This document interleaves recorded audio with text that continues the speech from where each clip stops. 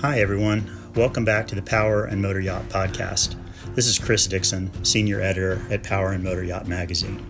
A couple of weeks ago, a beautiful 83-foot Ferretti yacht foundered off Chub Cay in the Bahamas. Video of the sinking, posted by Miami captain Pedro Garcia, soon started popping up on social media feeds everywhere. Like everyone else, we had questions. Rather than pontificating, though, we decided to reach out to Captain Garcia himself. The good captain runs the Miami-based Diamond Yacht Charters. He stumbled on the boat quite unexpectedly on July 6th during a delivery. Initially, I had just expected to write a short Q&A with Garcia about what he saw.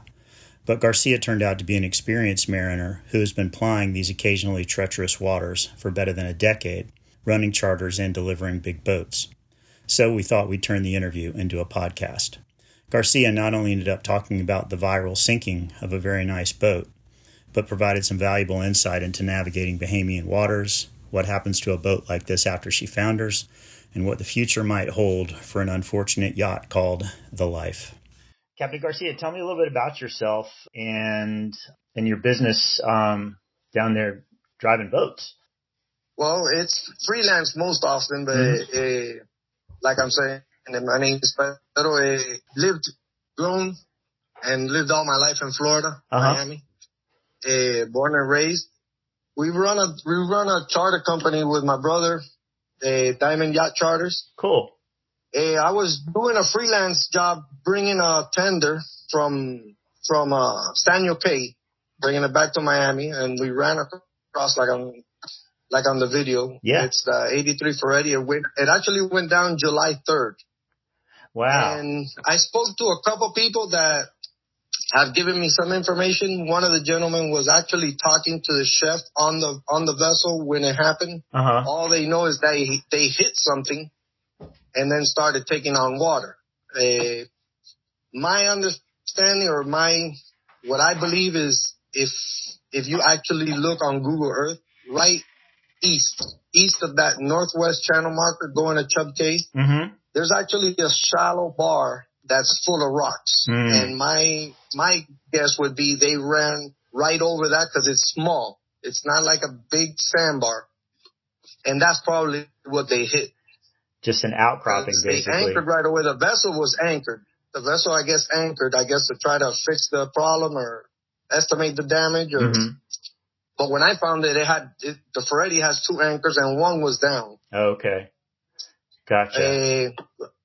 Like I'm saying, that the water's there.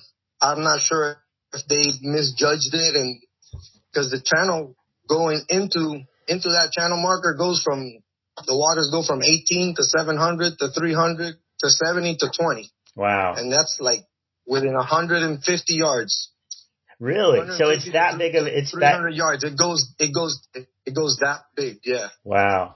So, and that brings up an interesting, just an interesting point from when you look at NOAA charts and or even, Google or satellite images of that area around Chub Cay.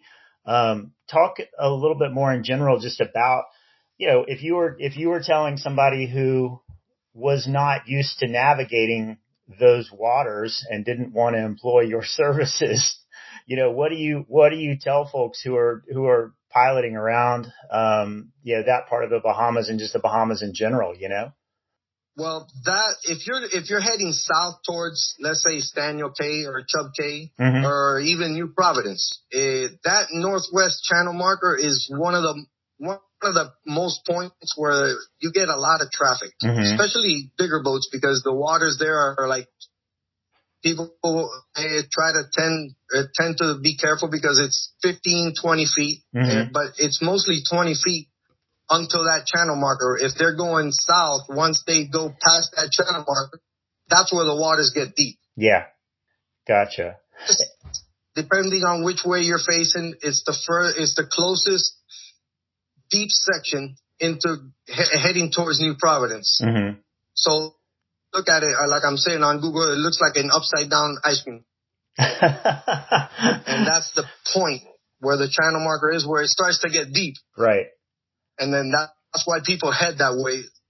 But there's shallow spots in between, in other words, too, right?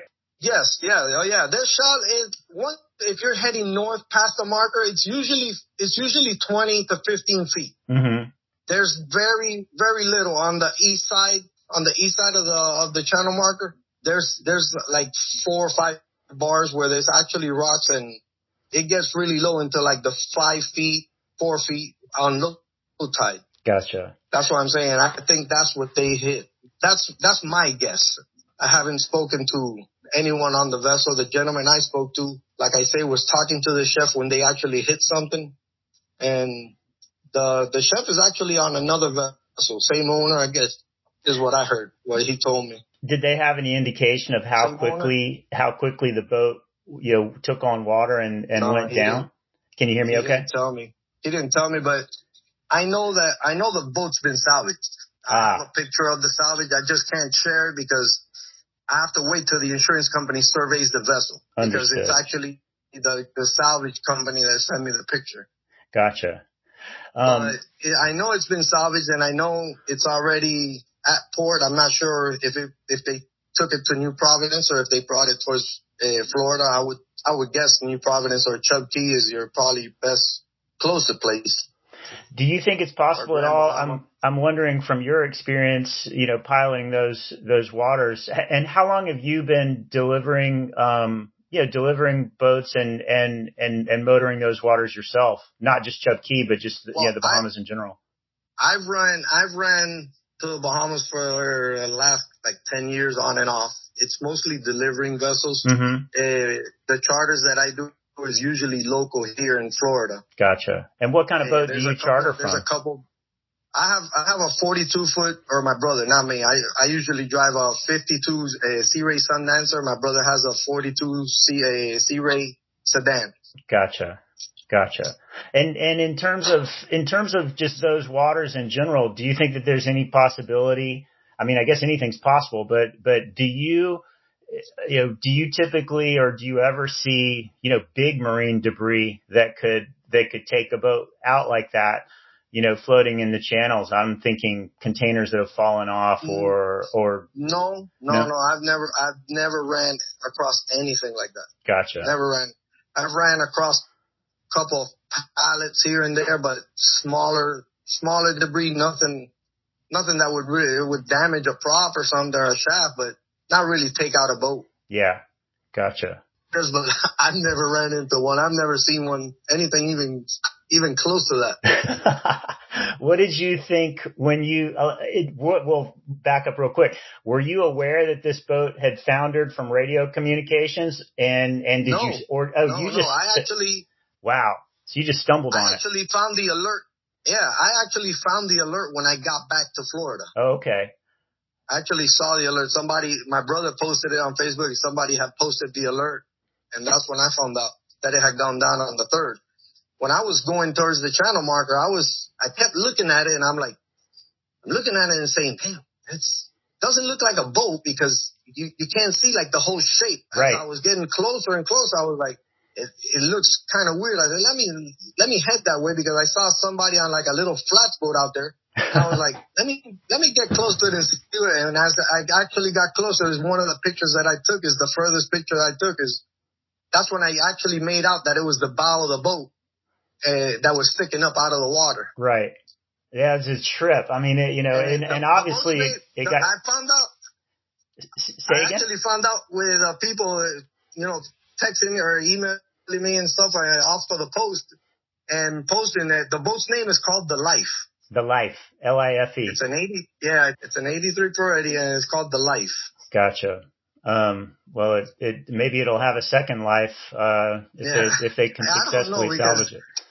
I mean, geez, I can't imagine the level of refurb that's going to have to go into a beautiful boat like that spent that much time in the water. I mean, do you think that they'll actually restore the boat, or that they're just going to yank whatever's valuable off of it? I don't know the extent of the damage to the hull. Mm-hmm. But as far as the vessel itself, it was pretty stripped, to say the least. Gotcha. When I saw it, all the wires were hanging, and I actually told a buddy of mine that was on another vessel that we were coming back together, and I was like, I think they only left the one anchor that was on top of the bow and the steering wheel. Everything else has like been taken out. It's interesting. I read this book, and I don't know if you've ever seen it. It was an old book, but it was about these people back in I guess in the early 1900s, maybe even the 1800s, who basically made a living off of, there were so many boats that foundered, and ran up on reefs back, before there were reliable charts in that part of the world, that there was like a full economy of people that stripped boats for a living and salvaged them. And I think it was the Diary of a Wrecker or something like that. I can't remember the title of it. But no, never read it. I'm gonna look it up. Yeah, it's really interesting because it talks about like how these guys, literally would wait until there'd been a storm, and then they'd just patrol the reefs and find a boat and strip it. And there was a whole industry of that, and obviously I guess reliable navigation and nautical charts make that a lot less likely now, but in this case, folks got to it, huh? Yeah. Somebody actually commented on the post that said anything that goes down like that in the Bahamas section within like 2-3 hours, once the boat is on its own, it's basically people start taking stuff off of it. I don't know if that's true or not. I've never ran across a sinking boat crossing, and I've never really ever seen anyone taking it apart. Somebody was on it, and somebody eventually, I don't know if it was the people that went down or whoever rescued them, but the boat did have like a reflector tape on a little, like an orange buoy on the top of the roof. And I'm guessing it's just so that somebody, like, if they were spotlighting it, driving at night, navigating those waters at night, could see it. Yeah. But it did have some type of reflective tape on one of the antennas on the roof there. Gotcha. Well, what were you surprised that? I mean, obviously, this thing got shared all over the place. Were you surprised that it blew up as much as it did? And I mean, you've gotten obviously a lot of commentary in various places since it happened. Yeah, when people start posting on there, and as the questions that they ask, as I've come across answers, I've been able to answer some of them. Everybody asks me in PMs and stuff like that, what happened? How did it happen? I don't know. I tell them my guess, but I don't know for sure. I haven't been able to contact anyone from the vessel. Right. But other than that, people just start questioning, if it was alcohol involved. And as far as I know, there was no alcohol involved. I mean, it's just, it looked like it was bad damn luck. And at least in part, yeah. Yeah, just exactly. Gotcha. My guess it was the guy that actually gave me most of the information. I forgot to ask him if the accident actually happened at night, because maybe they ran across that bar navigating at night. Absolutely. But I didn't get to ask him. Well, man, I appreciate the time. And tell me again the name of your of the company that Diamond Yacht Charters. Got it. Okay. Well, thanks. Really appreciate the time and hope your deliveries go smoothly and you don't stumble upon any other boats like that. No, I hope so. Yeah, I hope so. All right. Take care, Captain Garcia. Thank you, Chris. All right. See you. Thanks for listening to the Power and Motor Yacht Podcast. If you enjoyed this episode, please do us a favor and leave us a review or a rating. Spread the word on social media, or better still, support our work by subscribing to the magazine at powerandmotoryacht.com. Again, thanks, and we hope to see you on and not in the water real soon. Without my love for the ocean, I would be long gone by now. It's some kind of divorce.